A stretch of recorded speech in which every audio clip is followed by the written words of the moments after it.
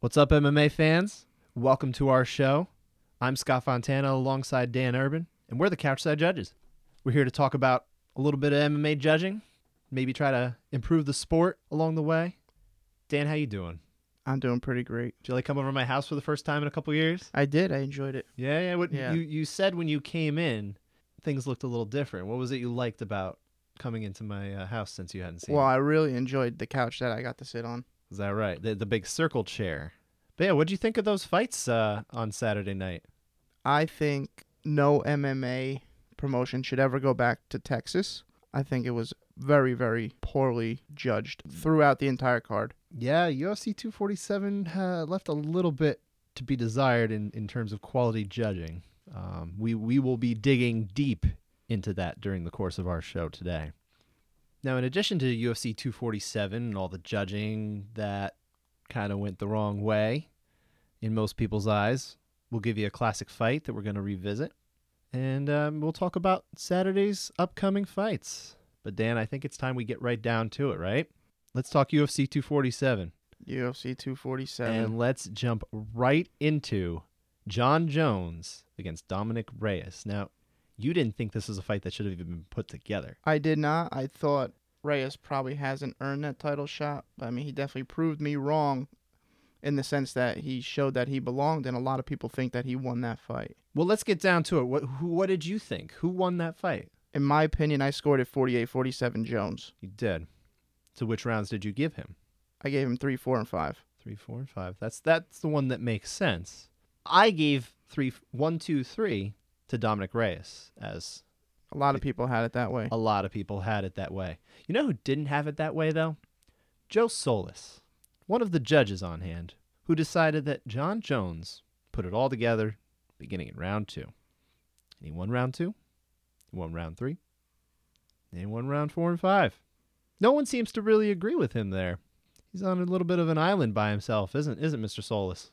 Yeah, Solis is, I mean, in my opinion, this wasn't the worst judge for this card. I mean, it's very bad.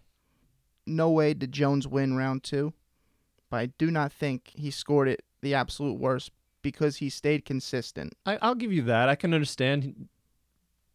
Completely disagree with his consistency. Of course. But at least if you're trying to say that he was seeing it in a certain way and he continues to see it a certain way throughout the duration of this 5-round fight, okay. At least in his head, his criteria isn't wavering. I can't say the same for Marcos Rosales. I gave him a worse grade for judging this fight because if you gave Jones round 2, round 3 is nearly identical to that round, and it was better for Jones. So you cannot give Reyes round 3 if And you yet give he Jones round 2, the way Rosales did. Yeah, that's a little funny to me. Funny is a funny way to put it, I suppose, but I almost look at it as he had a really strong chance to be the guy who actually saw it for Reyes. And everyone would be like, wow, Marcos Rosales, he was the one who saw clearly that Jon Jones finally lost. And yet, he dropped the ball. He did. It was a big ball to drop. I mean, for UFC 247, it's always going to be tarnished, or at least have an asterisk in people's minds saying, this is the fight Jones lost. According to the 3 judges that were cage side, he didn't. Now, you have to give credit to the third judge, Chris Lee, who is one of the best judges, for my money, in this sport. Because while I disagreed with him giving rounds 3, 4, and 5 to Jones, that's how you saw it. That's how I saw it. So the guy nailed it the way you saw it, in a way that pretty much anybody watching the fight could at least understand that score. Yes. The reason I went round 3, and I think maybe the reason Chris Lee went round 3, those grazing leg kicks from Reyes were counting as strikes, but they were nowhere near significant, nor do I believe they should be considered significant. Jones is backing out of the way, and the kick is grazing his shins. And I think people saw that as those are strikes that are landing. But really, they're nothing. Yeah, no, that's a fair take. I personally just didn't see enough from Jones at that point. I thought he was still more on the defensive, not in the sense that he was not stalking, but he just wasn't being aggressive. He was more following where Reyes was going to with his motion, which, credit to him, that's how he was getting the job done for a few rounds, but unfortunately he couldn't keep up the pace over those last 2 rounds. Right. Reyes was leading it. Even though he's going backwards, he was leading. He was. Dictating where it was going to take place. But in the judge's eyes, you're still going to see that as you're going backwards, retreating, even when you're countering. That's why you and I, we don't like to count cage control and aggression towards the criteria, but we understand that it is part of the criteria. It's part of the criteria as it is. If we had our druthers, then we'd probably find a way to eliminate this because, at least my personal opinion, it's about winning the fight. It's about damage. It's about inflicting your will upon them. And just being aggressive isn't enough. We've seen plenty of fighters who are aggressive without actually doing anything. Yes. And I don't see that as something that we should be deciding a winner for. But that wasn't necessary in this case. I don't think any of the rounds came down to even striking, let's go to aggression, and then area control. We didn't see that. I disagree a little bit. I think that's how round 3 was going. I thought the striking was rather even in round 3, minus those leg kicks, and then Jones advancing the way it appears that he's advancing could have swayed Chris Lee's decision. I mean, sure, I can understand that, but I disagree. I really do think that Reyes was still, as we said, leading the dance. I thought he was doing enough, honestly. I just didn't see enough of Jones to really change my mind. And the first time I watched it, I really did think Jones won that round. But when I rewatched it in silence, away from you, away from any distractions, I gave it to Reyes that time. I really thought he took it. And that, that's another thing with judging. You have to judge it on the spot. You do. And you do. That's my opinions change on second watch all the time. And it is a tough job, but these guys have to get it right. Oh, it's a tough job, and also we should be very clear here. We're watching it from our living room, and they're watching it from right up front, and they do have a screen in front of them. They can watch it on the screen if they need to, but it's very hard to simulate at home the crowd, all the other noises going on around you. So even if we're grading the fights the way we see them at home, and that goes for each and every one of us, it's different. Having said that, we're all watching at home, and we have certain expectations. And if these 3 people who are sitting cage side, they give us something that doesn't match what we see, we have a right to be mad. For sure. And I'm mad. I'm not as mad about this fight in particular.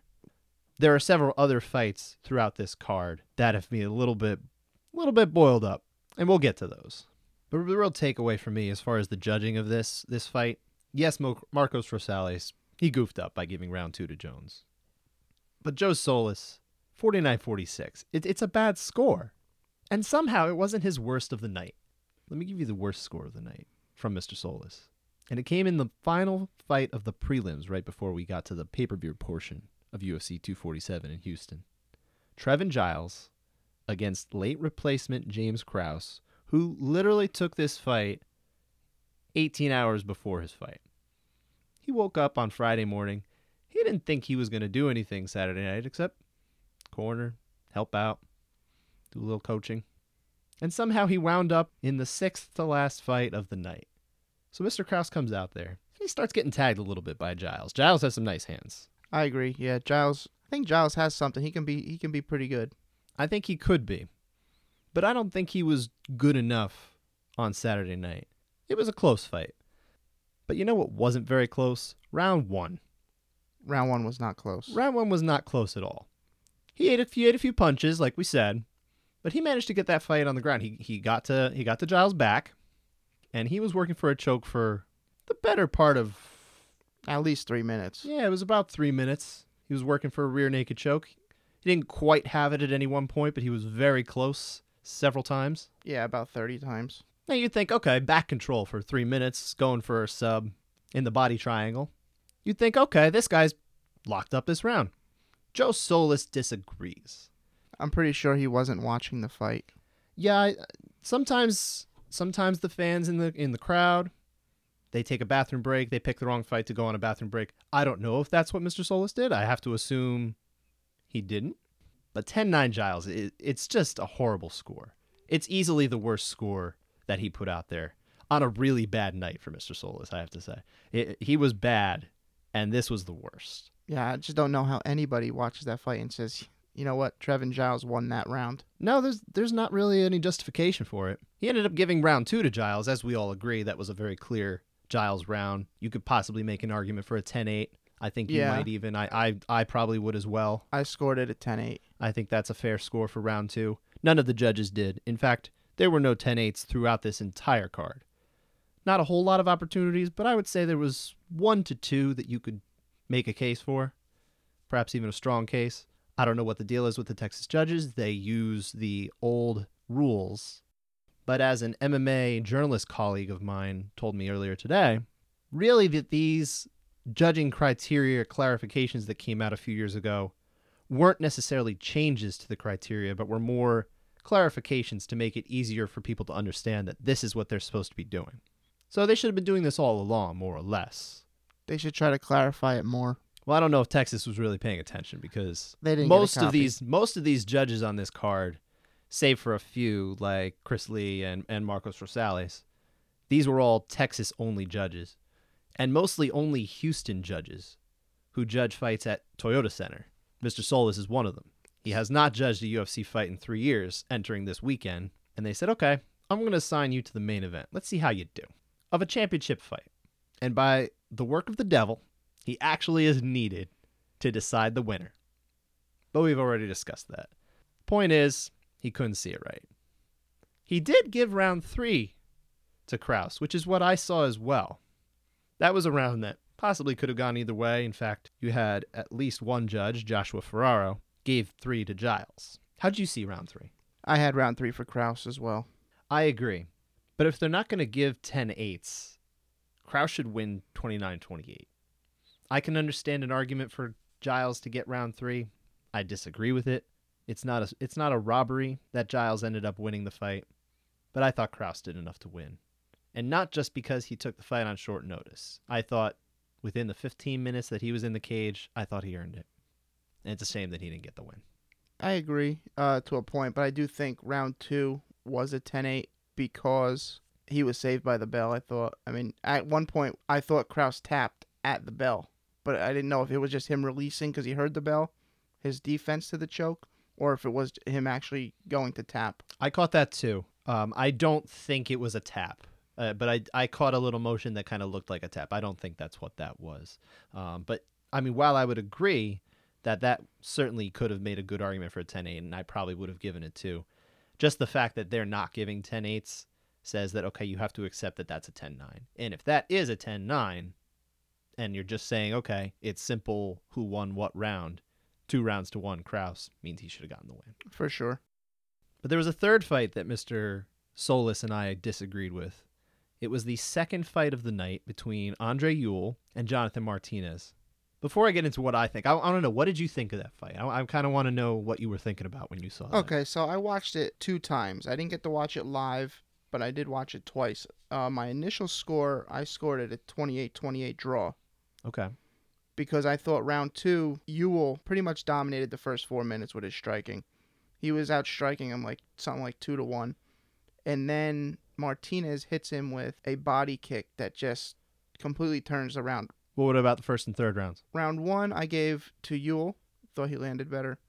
Round 3, I saw for Martinez. Okay. What did you end up giving round 2?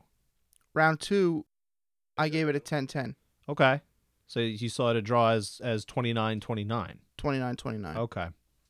Yeah, but if let's say you had to get off the fence, what would you have gone with? On my second viewing, round 2, I scored 10-9 Martinez. Because while Ewell was landing better, Martinez's shots actually did more damage. Kicked his leg out, knocked him on the ground, hit him with that teep, completely shut him down, it seemed. So you saw round 1 Ewell, round 2 Martinez, round 3 Martinez in your second viewing. Right. And that's how I had it too. That's what I did on my second viewing. I think we can both pretty much agree that that's a good way to see that fight. Mr. Solis, just to start with this man, he saw all 3 rounds for Andre Ewell. And I can understand how he would have fallen into the trap of thinking that Ewell won all 3 rounds, because when Ewell throws, you can really tell when he's throwing. And it's a style that I think is much easier for, lack of a better word, an amateur judge to pick up on. Whereas Martinez, he's much more compact. He kind of throws from inside the pocket. And you can really tell where Ewell's landing as opposed to Martinez. It's a little tougher. So I think what happened was, if I'm going to speculate here, he fell into this trap of he saw a bunch of things coming from Ewell, and he didn't see as much coming from Martinez. Even though Martinez, especially in rounds 2 and 3, picked up the pace as far as his ability to stalk. That's the only way I can imagine he gave all 3 rounds to Andre Ewell. I don't understand a 30-27 score for him when both you and I gave it 29-28 to Martinez. Granted, our second viewing. I can see how someone would score round 2 for Ewell because he did win 4 minutes of the round. I didn't think it was quite 4 minutes. I thought it was more of a tale of two halves, but yeah, I would agree. There's certainly a good amount of preference and subjectivity to that second round. But round 3. Round 3, I don't see how Ewell wins round 3 on any card. He basically got stalked the whole time. Even though, the striking was even, it was Martinez. And you want to hear the funny thing? Ewell won round 3 on all 3 judges' cards. Wow. Solis, Danny DeAlejandro, and Joshua Ferraro. Texas-based judges.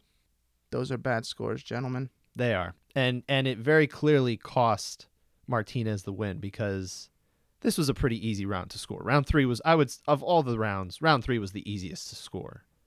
And they all gave it the wrong way. And that made the difference because Ewell won a split decision, 30-27 and 29-28 in his favor, and 29-28 Martinez's favor. See, I always find it strange how one judge can have a 30-27 for one guy, and then another judge has it 29-28 for the other guy. What fights are you guys watching? I do think there are fights that happen, though, like that. This was not one of them. I think probably if you wanted to run the gamut and say there were 29-28s on both sides possible. But the funny thing is, Joshua Ferraro still ended up seeing the fight for Martinez despite the fact that he didn't give him round 3. So both he and I and you arrived at the same 29-28 score, but Ferraro did it because he gave round 1 and round 2 to Martinez, but not round 3. Very strange. Very strange. Yeah, I mean, the way he's scoring, it probably should be 30-27 for Martinez. Yeah, I would think so. I don't understand why you wouldn't do that. I see arguments for Martinez winning round 1. I think when I initially watched it, I also thought that he did enough to win round 1, but upon second viewing, I was much less confident. I thought Ewell really was inflicting his damage from afar. He had a 5-inch reach, and you could tell he was using it very well. But in the later rounds, I think Martinez kind of found his way. But it's unfortunate that he didn't get the win there. I mean, it's a good thing. I think these two did get a bonus because I don't know if these judges understand that when they give the decision wrong, that's basically taking half the money out of that fighter's pocket. I feel like they understand it, but I think all judges probably think they're good at their job. I would have to think so, because if they don't think they're good at their job, maybe they should find a new job. I mean, for sure. It sounds like Solis is doing this as a hobby. I mean, he hasn't done a UFC fight in 3 years. How many more Houston MMA events are happening per year that he's getting enough experience to be doing this big of an event? It's hard to say. You'd have to really dig deep into that, which unfortunately neither of us had the time to do between now and then. I'm not sure of his background. I'm not sure if he judges boxing as well. I know a lot of judges come from boxing into MMA, and very few of them just seem to be MMA-specific judges. Side note, one MMA-specific judge was assigned to one of the fights that actually ended in the first round. Jason Herzog, referee. Wow. Yeah, I would have liked to have seen what he could have done. I'm sure he would have done at least better than most of these guys. That's the only fight he did? That was the only one he was assigned to. It seems, and I don't know this, but it seems like he is probably early on in his path as a judge. He's a decent referee. I actually like him as a referee. He's not perfect, but he's not one of the worst refs out there. He's no Steve Mazzagatti. Oh, for sure. Yeah. Thankfully. As few of those as we possibly can. Please. But moving right along, I know you have some very specific thoughts on Dan Ige winning a split decision against Mirsad Bektic.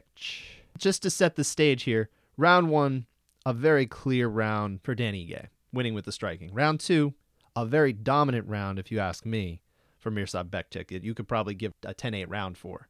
He had that arm triangle that was locked in pretty well for quite a while. He was cooking him, as Joe said. It unfortunately didn't come to fruition, but he was dominating that round. Would you agree that's a 10-8? My first live score, I gave it a 10-8. Mm-hmm. On the replay, I scored it a 10-9. You did? Okay, you changed your mind. Interesting. Why? He definitely dominated him, but I didn't think he put it over the edge of a 10-8. My thinking is when you get a 10-8, based on the criteria and the typical judging habits that we see, it should be when you're very close to being finished. It's always hard to tell how close a submission is to being finished because it's kind of in or it's not. But that looked pretty in because he had an arm triangle for a good minute plus. He did, but he wasn't committing to it. He was scared to lose the position. If he really wanted it, he would have went to the side. Ige probably explodes because he was still high on it. If his body was a little lower, like if he had his hips a little lower, and if he can get his shoulder and his arm slightly below where it was, it would have had a much tighter choke on him. Like that one side of Ige's neck probably wasn't being restricted like the other side was, so the choke wasn't there. The position was dominant. I feel if he went for it, perhaps he gets it, but I think if he does go for it, he loses that position. He was just content with cooking him. That's for fair. That part of the round. That's a fair case. I still feel confident in giving the 10-8 there, but I understand what you're saying here. But regardless, let's talk about round 3 because this was the swing round between all 3 judges. All 3 judges assigned to this one agreed that the first one went to Ige and the second one went to Bektic, which they only gave 10-9s. So round 3 was the deciding round. How did you see round 3, Dan? So round 3 is basically, what do you score better, striking or do you score grappling? If you score grappling, Bektic wins. If you score striking, Ige wins. Ige landed probably like 4-1 strikes that round. Yeah, it was just about that rate, yeah. Bektic did no ground and pound at all. He just controlled on the ground, takedowns, worked from there. But the biggest reason that this even went this far is because the referee reset them when Bektic was in deep on a single leg against a fence. Working for a takedown, he reset them after about 45 seconds, which isn't nearly enough time. He was in deep on a single. He's working to try to get him to the ground, and I think the way the fight was going, he probably would have gotten him to the ground, and that reset changed the course of the entire fight. It's hard to say, but I would agree that there definitely needs to be a lot more rope given to the ability to let these people work for takedowns and grappling. This is referee Kerry Hatley, who in my mind is the classic. He refs in Texas but nowhere else. I'm not a big fan of him, and I think this is definitely an example of why a lot of people probably shouldn't be a big fan of him, because when you inject yourself into the fight because you think it's not as exciting for the fans, it's not good for the fighters. You're there to protect the fighters. If they're not doing anything, then yeah, you got to do something. But this was a very poor interruption, and I agree with you. I think it probably altered the course of the fight and very likely could have cost Bektic the fight. I did end up giving Ige that round. I thought his striking, especially the way he was landing, I thought it was much more effective offense than the grappling that we saw from Bektic. But I don't disagree with you, and if you wanted to give that round to Bektic, it's fine. That's okay. No one was robbed from this fight except for perhaps Bektic if you want to get down on Kerry Hatley. Yeah, no, Kerry Hatley got a F for this fight. Strictly on that one moment. It's just inexcusable to separate guys that are working like that. I mean, they're not leaning on each other, trying to catch their breath. It's unfortunate for all the reasons I outlined, but unfortunately that is what it is. But the bright side is we probably don't have to see Mr. Hatley in the cage again until the UFC comes back to Texas, which I don't believe is any time soon or coming up. I hope not. They've been talking about doing a card at Dallas Stadium or AT&T Stadium. Oh, they've been talking about that for years. Yeah. We'll see when that happens. So. They've got to get a fight together that's worth it. It'll certainly involve someone who rhymes with Ron or Reger. But moving on, there was another fight that actually the scores were all over the map on. This was on the prelims. It was the other women's fight other than the co-main event, which we'll talk about a little bit later. This was Lauren Murphy against Andrea Lee, or as everybody enjoyed joking about on Twitter, Murphy Lee. What the hook gonna be? Dan, why don't you tell me what you saw when you saw that fight?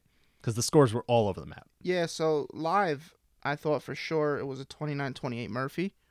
Don't know if that was swayed because I bet on Murphy. That certainly could be, and thank you for being clear about that. So for sure, I think that's it. On my second watching, I scored at 29-28 for Lee. I thought Lee for sure won round 2 and 3 with the better striking. I thought the deciding factor was round 2.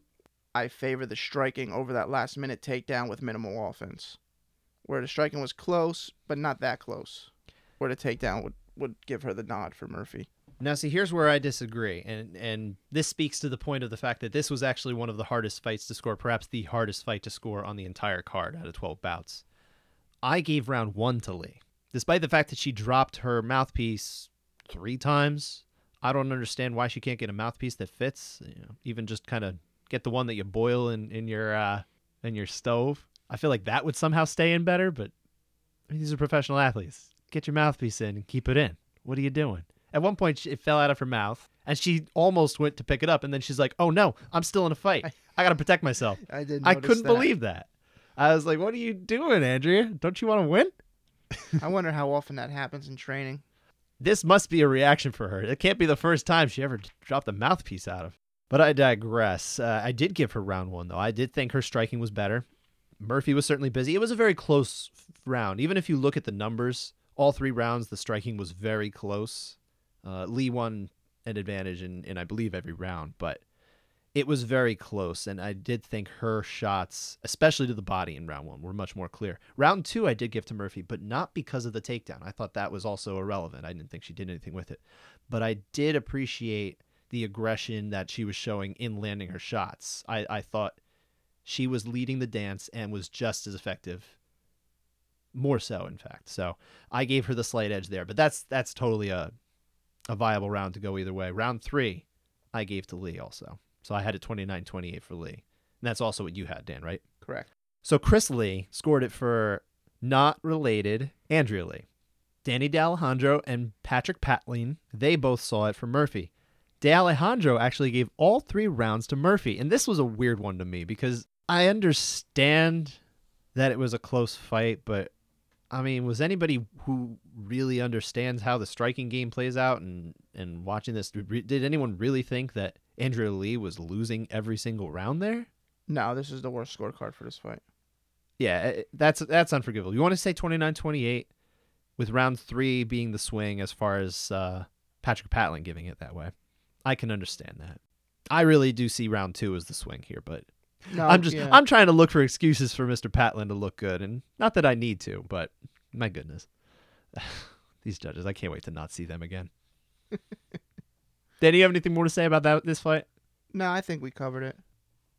No, there's just one thing I want to say about Derek Lewis and Ilir Latifi. Now, this fight, it actually went the way I think probably most of us saw it at home, with all 3 judges giving the first round to Lewis, the third round to Lewis, and the second round to Latifi based on his wrestling. Unfortunately, Dominick Cruz disagreed. Immediately after the post-fight, Dominick Cruz weighs in with commentary saying, if the judges are watching, I think they should be ashamed of themselves in how they're judging these fights.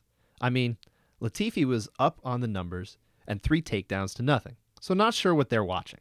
So I'm going to say that while I agree with Dominick Cruz in the sense that these judges were terrible, and they only got worse as the night went on, this was not the fight that you really say that about. I think they actually got this one right.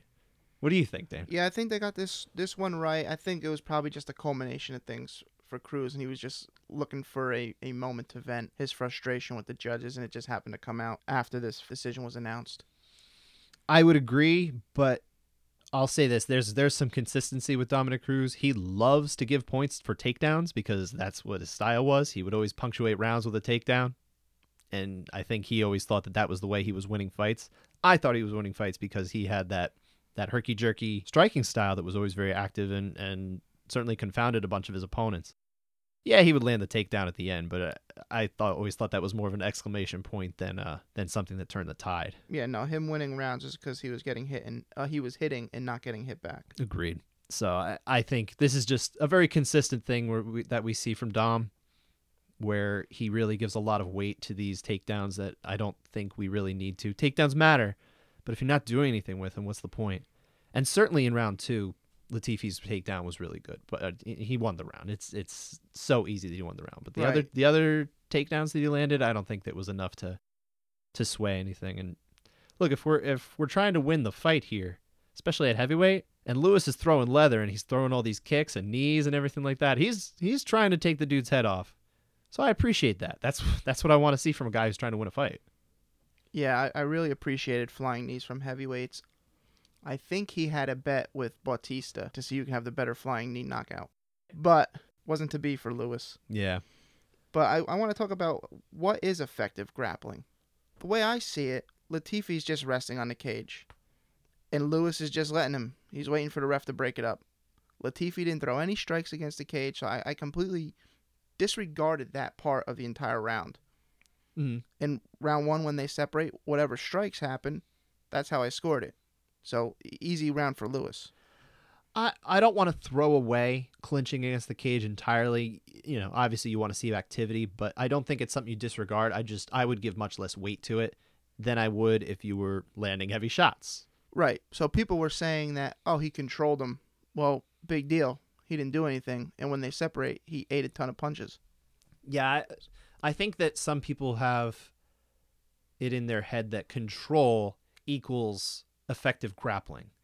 And in a sense it does, but effective grappling should be advancing positions, looking for submissions, trying to set traps, these type of things. And none of those things are what Ilir Latifi was doing. And I think that's what you're getting at. That's what I'm getting. Because then also when he got on the ground in round 2, he was content just sitting in half guard, wide open guard. He can pass it at any time he wants, but he's refusing to advance. And he wasn't throwing many punches. The only reason he wins that is because he was there most of the round. Sure. And I think Lewis landed 2 punches that entire round. So yeah, you can't make an argument for Lewis to win that round because there just wasn't nearly enough. And yes, if your opponent is on top of you in half guard and you are not hitting him back in any meaningful way, and he's still lying on you and the referee is not standing you up, yes, you're winning the grappling. Mm-hmm. I do think that there's something to be said about enjoying keeping half guard because, well, you're not in full guard. You're not being threatened by submissions. Not that I think anyone's typically worried about Derek Lewis throwing up triangles, but it's certainly, you definitely want to see a lot more work being done by Ilir Latifi, who I think was at least to a degree trying to conserve a little bit of energy. Yeah, he was taking a nap in a good position. And round 3, I felt was heading in that direction until the last minute, maybe minute and a half, where Lewis almost finishes him, in my opinion. Yeah, no, absolutely. That fight was really close. And I don't know that I would go so far as to get it to a 10-8 situation, even though we were kind of approaching the point of a finish here. I would still stick to a very strong 10-9 based on the way MMA judges typically operate. Right, I agree. No 10-8 there. So it's a clear 29-28 for Lewis. Mm-hmm. All judges agreed. You got to give him credit where credit's due. They didn't screw this one up like the other ones. No. A little quick notes on some of the other fights that happened on the night. Yusuf Zalal in the first fight of the night against Austin Lingo. Zalal won all 3 rounds, 30-27. All the judges saw it that way, including Mr. Lee, who I'm a big fan of. And I saw it that way too. Dan, same? Yeah, that was the easiest fight of the night to score. Easy. Moving on. Let me talk a little bit about Valentina Shevchenko against Caitlin Chukagian. It didn't go to the judges, but we did get 2 rounds of it. And for the record, all 3 judges saw both of the first 2 rounds for Shevchenko, as they should have, 10-9. But man, Bullet looks amazing. And her last fight of last year against Liz Carmouche, she didn't really get to shine in the way that she would like to. I was worried that Chukagian being a little more tepid in the way she approaches the striking might make it harder for Shevchenko to look great. But then round 3 comes and she lands that takedown right into the crucifix and just beats on her. And I was really impressed with her. I love seeing that. Yeah, it was very impressive. It was funny. We were watching it. Caitlin jumps guard, and then she gives up on it, and then Valentina just throws her to the ground, right into the crucifix. And it was funny. You were like, maybe she should have just pulled guard. Yeah, she probably should have. I think she would have been better off if she just took her chances there, because at the very least, you'd have to make her work to get to that crucifix position that she just ended up finding herself in super quick. And that was the end of that. But, spectacular win for her. There's not really any challenges for her at flyweight. And the last fight that the judges had to weigh in at all was Mario Bautista against Miles Johns. Now, that ended with a second-round TKO, a pretty awesome one, in fact. But we did get 1 round that had to be judged. You know who was on that one, Dan? Joe Solis. Oh, boy. Now, I gave the first round to Johns, who, well, he didn't win. But I thought he was certainly the winner in that round. Marcos Rosales was on there and agreed, but Solis disagreed, and Patrick Patlin also gave the round to Bautista, and I didn't see that. But that's enough of the judges. We definitely got to talk about real quick these finishes. Did you have a favorite finish from the weekend? I did. What was that? My favorite finish was Chaos Williams. Oh, yeah. Because he lived up to his name. He sure did. I love that he went by Chaos. Now, his real name is Kalen, but he went by Chaos, even with the UFC announcing him, which usually they don't do stuff like that. But, we've seen it with Chris Cyborg. We've seen it with things like that where they'll put in a name that's very clearly not them. And it was apt. The starching of heavy favorite Alex Morono in 27 seconds in his UFC debut. I mean, that's amazing. He looked wonderful. Yeah, I'm excited to see Chaos again. He overwhelmed him. That right uppercut that really put Morono down was nasty. Yeah, I was more with the flurry. The flurry at the end. He's a finisher. This guy's got killer instinct in him, and I think he's going to be a threat. I don't know if I'm ready to make that call on him, but I'm going to keep him on my radar at welterweight. I think he's certainly got some time to get there. Morono, he entered this one with 6 victories in the UFC. That's nothing to sneeze at. I don't know that that Williams jumps into the place where he was initially. I don't think you should just throw him into the deep end of the pool. This was a late replacement here. He actually came into the fight in late January, so these type of things tend to screw with preparations, but he looked wonderful. I can't wait to see him again. Was that your favorite finish too? Yeah, that was my favorite finish. I really loved that one. I did enjoy Bautista's flying knee to John's. I also really liked Journey Newson when he smashed Domingo Pilarte with that overhand right. And that was another one that ended inside of a minute. But what happened was he looked like he was in trouble very quickly, and he kind of just got the advantage right at the very end and just flattened him. I did want to say that. It looked like the stage was too big for him early, that he wasn't UFC caliber. And then all of a sudden, he's got a knockout. We've seen it before. Anytime you've got that type of power, you can't be counted out. And now we're going to know that about Mr. Newsom. All right, so after we went through all the fights, it's time for the judges to get a grade from us. Lest ye be judged is what we like to call this segment. My top judge of the night, probably no surprise, Chris Lee. I gave him a B+ on the night. I gave him an A-, but yeah, he was my standout. He was actually right in between A- and B+ for me, like dead in the middle, and I figured he didn't reach the A- level, so I got to stick with a B+. All right. My worst judge of the night, no surprise here at all, Joe Solis. What are you talking about? He had a good night. He got a flat-out F. He did. He did. His GPA, I think, was .47. Ooh. Because I did give him a D- for the Jones Reyes fight. Oh, okay. Because you grade individually. Yes. Each fight. Okay. Only because he was consistent, even though it was a bad consistency. He stuck with it. Okay. Now, like I mentioned, I agree with you. Chris Lee was the standout of the night. I gave him the A-.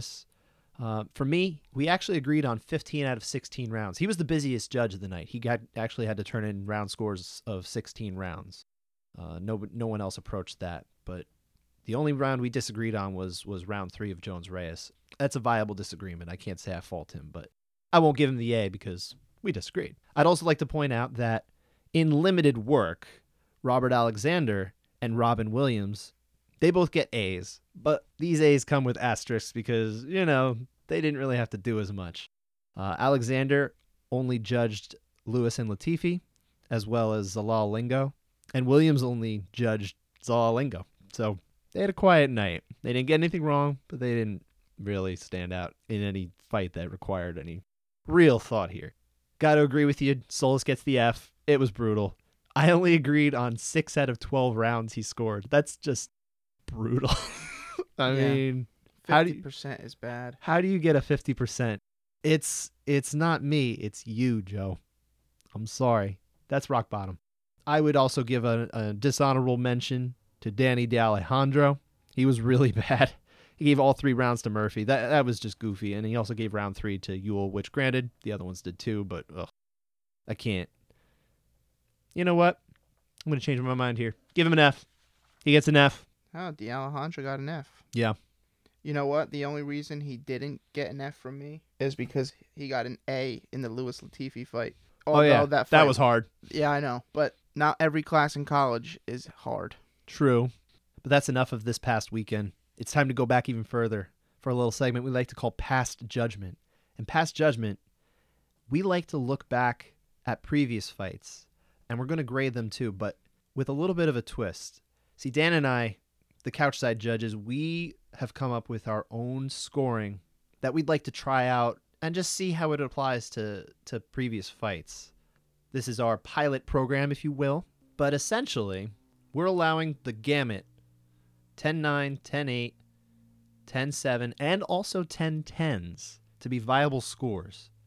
10-10s I don't think we want to abuse, but what we're doing is we're going to get rid of aggression and area control as factors. So if there's even striking and grappling, that's a draw round, 10-10. 10-9, there's an advantage. Somebody had an advantage in that round, but maybe wasn't controlling that round.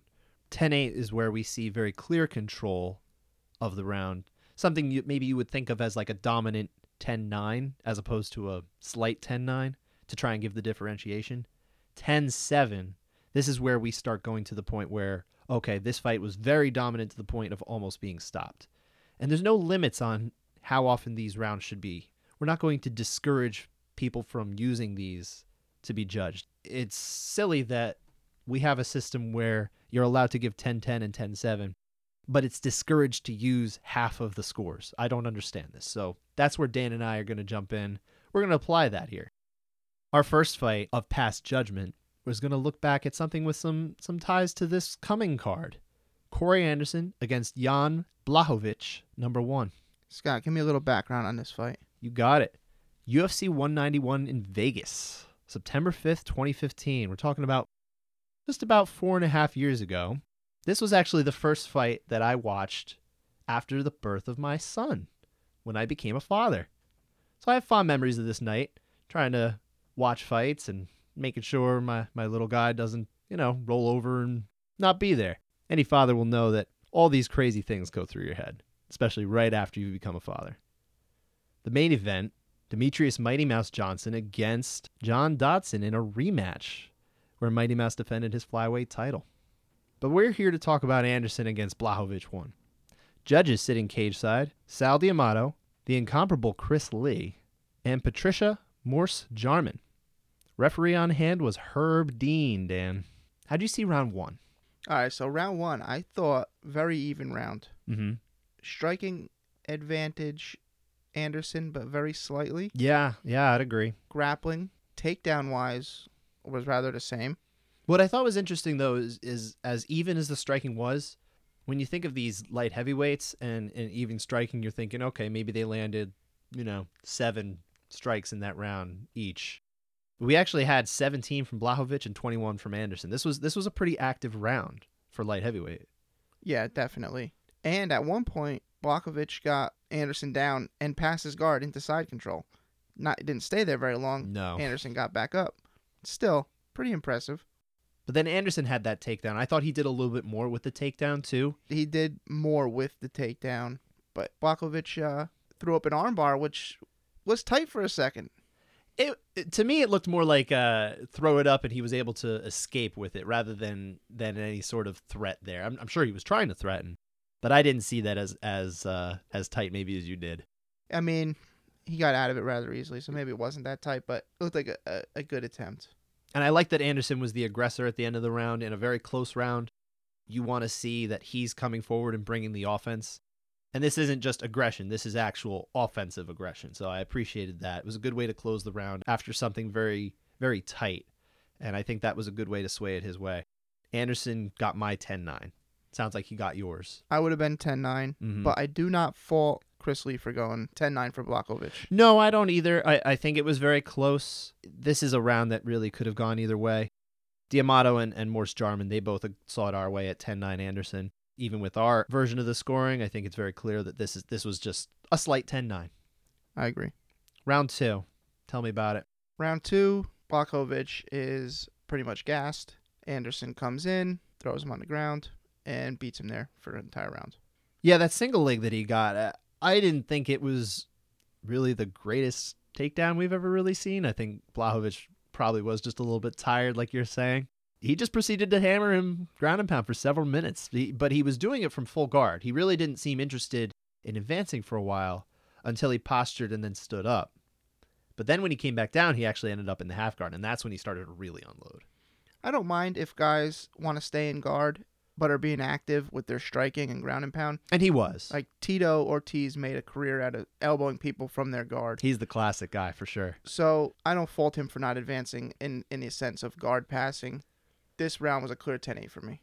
Yeah, definitely a 10-8. I don't think we saw a 10-7 here because it really wasn't at the level of, maybe Herb's going to step in and stop the fight. It was certainly dominant to that degree. So I would agree it was a 10-8. And actually all three judges 5 years ago gave this a 10-8 using the kind of the old way that we would score. Usually you don't see judges kind of getting it together and doing that, but that's what happens when you get pros like Lee. I think Sal D'Amato is actually a pretty solid judge too. I'm not as familiar with Patricia Morse-Jarman. I've heard her name before, but I couldn't tell you how I feel about her as a judge, but I thought she nailed this one at least. She was doing well. Interesting note here, the significant strike advantage went to Anderson in that round 43-3. It was a little lopsided. That was just a beating. Mm-hmm. Round 3. Round 3, much of the same, except Blachowicz is a lot more tired. He somehow... Tired-er, so, if that's a word, which it's not. Somehow he locks up a Kimura. I don't think Anderson respected it at all. Yeah, during the takedown, he just kind of threw it out there. It was like, well, hopefully I could get something out of it, but that was very half-hearted. Anderson just elbows. They were big elbows in that round. I don't think it was close to being stopped, though. I think if for some reason it was a title fight and they had to go 5 rounds, either he probably doesn't come out because his corner stops it, or he gets stopped in one of the championship rounds. But I don't think round 3, while it was so dominant, I don't think it was a 10-7. I gave it another 10-8. Yeah, I agreed with you. That's definitely another 10-8. And it's funny you say that about championship rounds. You don't need a championship round. It just needs to be a main event, which it just so happens we're going to have a main event between these two this weekend. But we'll get to that later. Again, I agreed with you. This was definitely another 10-8 round for Anderson. We had a 20-0 shutout in terms of striking. Significant strikes landed. In fact, Blachowicz only landed 3 total strikes to Anderson's 56 in that round. Just a total blitz. Anderson passed guard at will. He was definitely much more content to sit in half guard, but more in the sense that you used to see from Randy Couture, where he would get to half guard and then he would just pummel you. He was actually doing work from there. Yeah, he's active. Totally. In contrast to Latifi, like we were talking about earlier. But actually, all 3 judges, again, they saw it 10-8 for this one. So despite the fact that we have this scoring system that we're trying to test out here, it ended up being the same as it was 4 years ago. So maybe they just were gutsy enough to really judge a fight the way it should be. But what we ended up with from the judges were Sal D'Amato and Patricia Morse-Jarman had it 30-25 for Anderson, as we both did. And Chris Lee had it 29-26 for Anderson. You don't see a lot of 29-26s. Yeah, it's an interesting score, but I can't fault them for it. No, because round 1 was competitive. I agree. It's a perfectly viable score. But the fact that it's a viable score and it's an unusual score, I don't think you're going to find too many 29-26s out there that had no penalties, no point deductions or anything like that. It's a strange one, but who's faulting him? That's a fine score. Anderson on the final significant strike tally outlanded Blachowicz 84-20. And yet, 4.5 years later, the fight gods have deemed that we are going to watch a rematch. But the reason being the fact that these two have actually been on quite a roll lately, and the fact that we're kind of running out of contenders that Jones hasn't faced yet. Now, obviously, the weekend's events might see an interruption here, but this was starting to look like it would produce the next challenger to Jon Jones. I don't know if we'll see that now, but let's just talk specifically about this fight. Dan, what do you think of the rematch here, taking place in Rio Rancho, New Mexico? I'm quite interested in it. Really? I want to see if Blachowicz has a better gas tank this go around. Because if he doesn't, it's going to be much of the same, except he has to survive 5 rounds now. He's going to take a lot more damage. But if his gas tank has improved, and we see more of what happened in round 1, we have a nice competitive fight here. I have to think that Anderson really decided he caught on to something that it was very easy to take Blachowicz down. I don't think it was just that Blachowicz was tired. He wasn't really searching for takedowns like crazy in the first round. Yeah, he got one, but once he got a taste, it was kind of like blood in the water, because you saw right off the bat in round 3, he's just like, I'm going to take this dude down again and pummel him because he ain't going to stop me. And I don't see any reason why in the 4.5 years that have transpired, Blachowicz has gotten that much better at takedown defense. I just don't see it. And in fact, I think Anderson has actually gotten better as a striker than Blachowicz has gotten better anywhere. So I'm having a lot of trouble seeing this as a very competitive fight. But Blachowicz hits hard. He really does hit hard, and that fight-ending power that he has could be the difference maker, but he's going to have to get it early, especially if the gas tank doesn't hold up. Well, that's what cornermen are there for too. So that they're the ones that point this stuff out. I didn't have sound on when I was watching the first go. So I don't know if a cornerman pointed it out, but like you said, he probably did notice that, oh wow, this guy's takedown defense is lacking, and that's how I'm going to win this fight. I mean, I have to imagine Anderson himself was just like, wow, that was easy. I'm going to do this again because I've been doing this my whole life. And then he did. Beast in 25-8. Yeah, where's he get that extra hour and day? I don't know. It sounds exhausting though. I don't.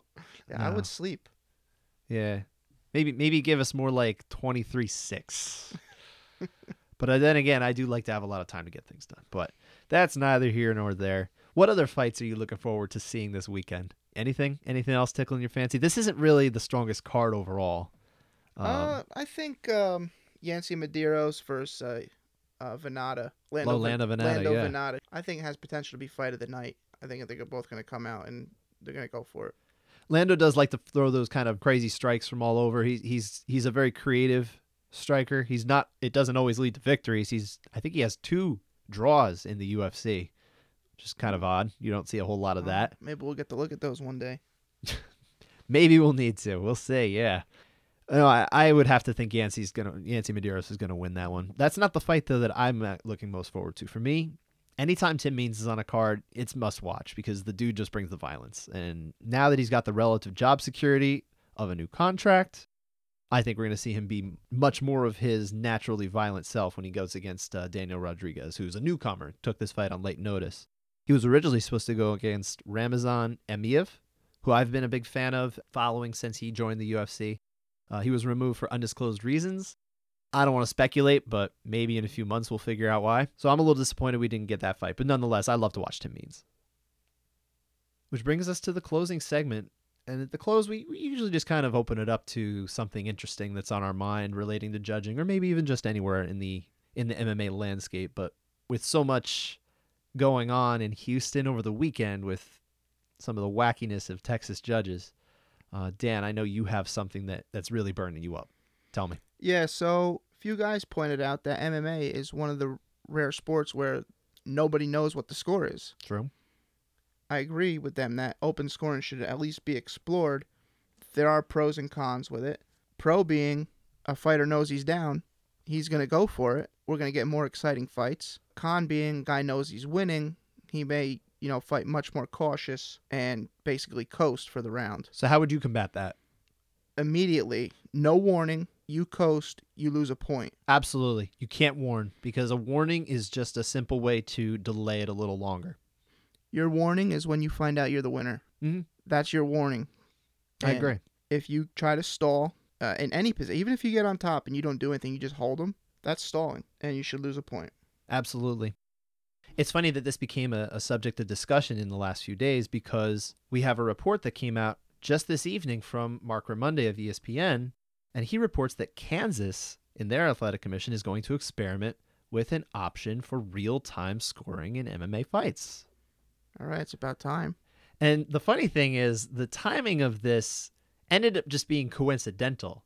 This was in the works for a while, but Raimondi was able to report on the fact that the Kansas Athletic Commission is going to be introducing that starting on March 1st. So any fights thereafter are going to look like that. But it's an option. It's something that's up to the promoter. It's something where maybe this isn't announced for every single fight. It's entirely at the discretion of the people involved. But you know who tends to fight out of Kansas a lot? Invicta FC, the all-female promotion I don't know if you watch a lot of Invicta, Dan, but I do enjoy watching them from time to time. I just watched last weekend. Yeah, what did you think? I thought Pearl Gonzalez was better than what she looked like. That's the only fighter I really was knowledgeable about. Uh-huh. And she came in and underwhelmed. No, okay.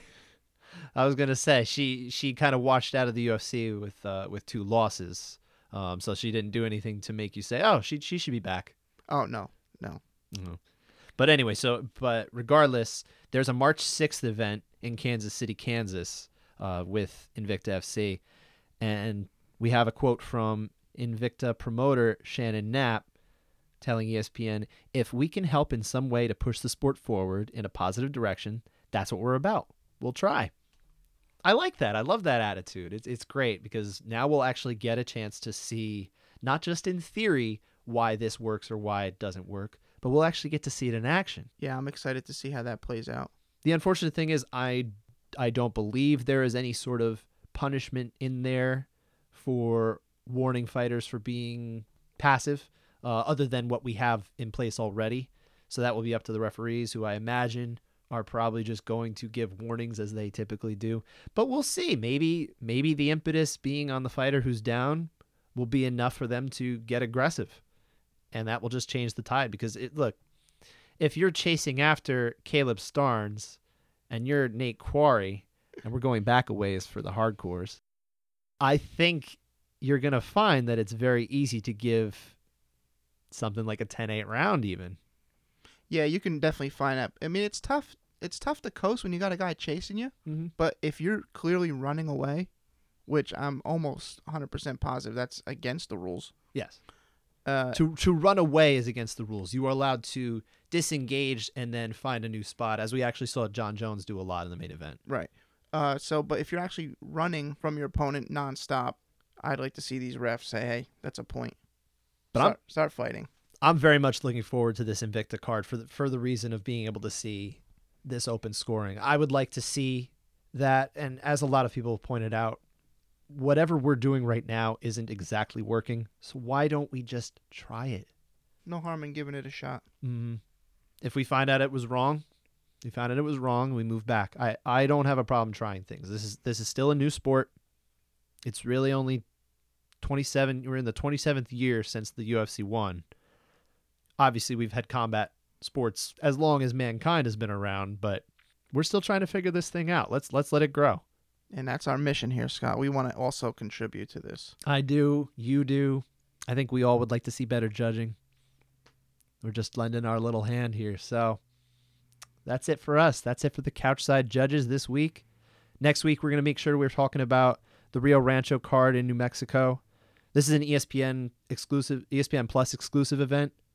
So make sure if you're going to watch it, make sure you got that ESPN Plus. You can't watch any of it on ESPN. And we'll be back next week. Thanks for listening to us, guys. Make sure to subscribe and follow us on Twitter and Instagram at Couchside Judges.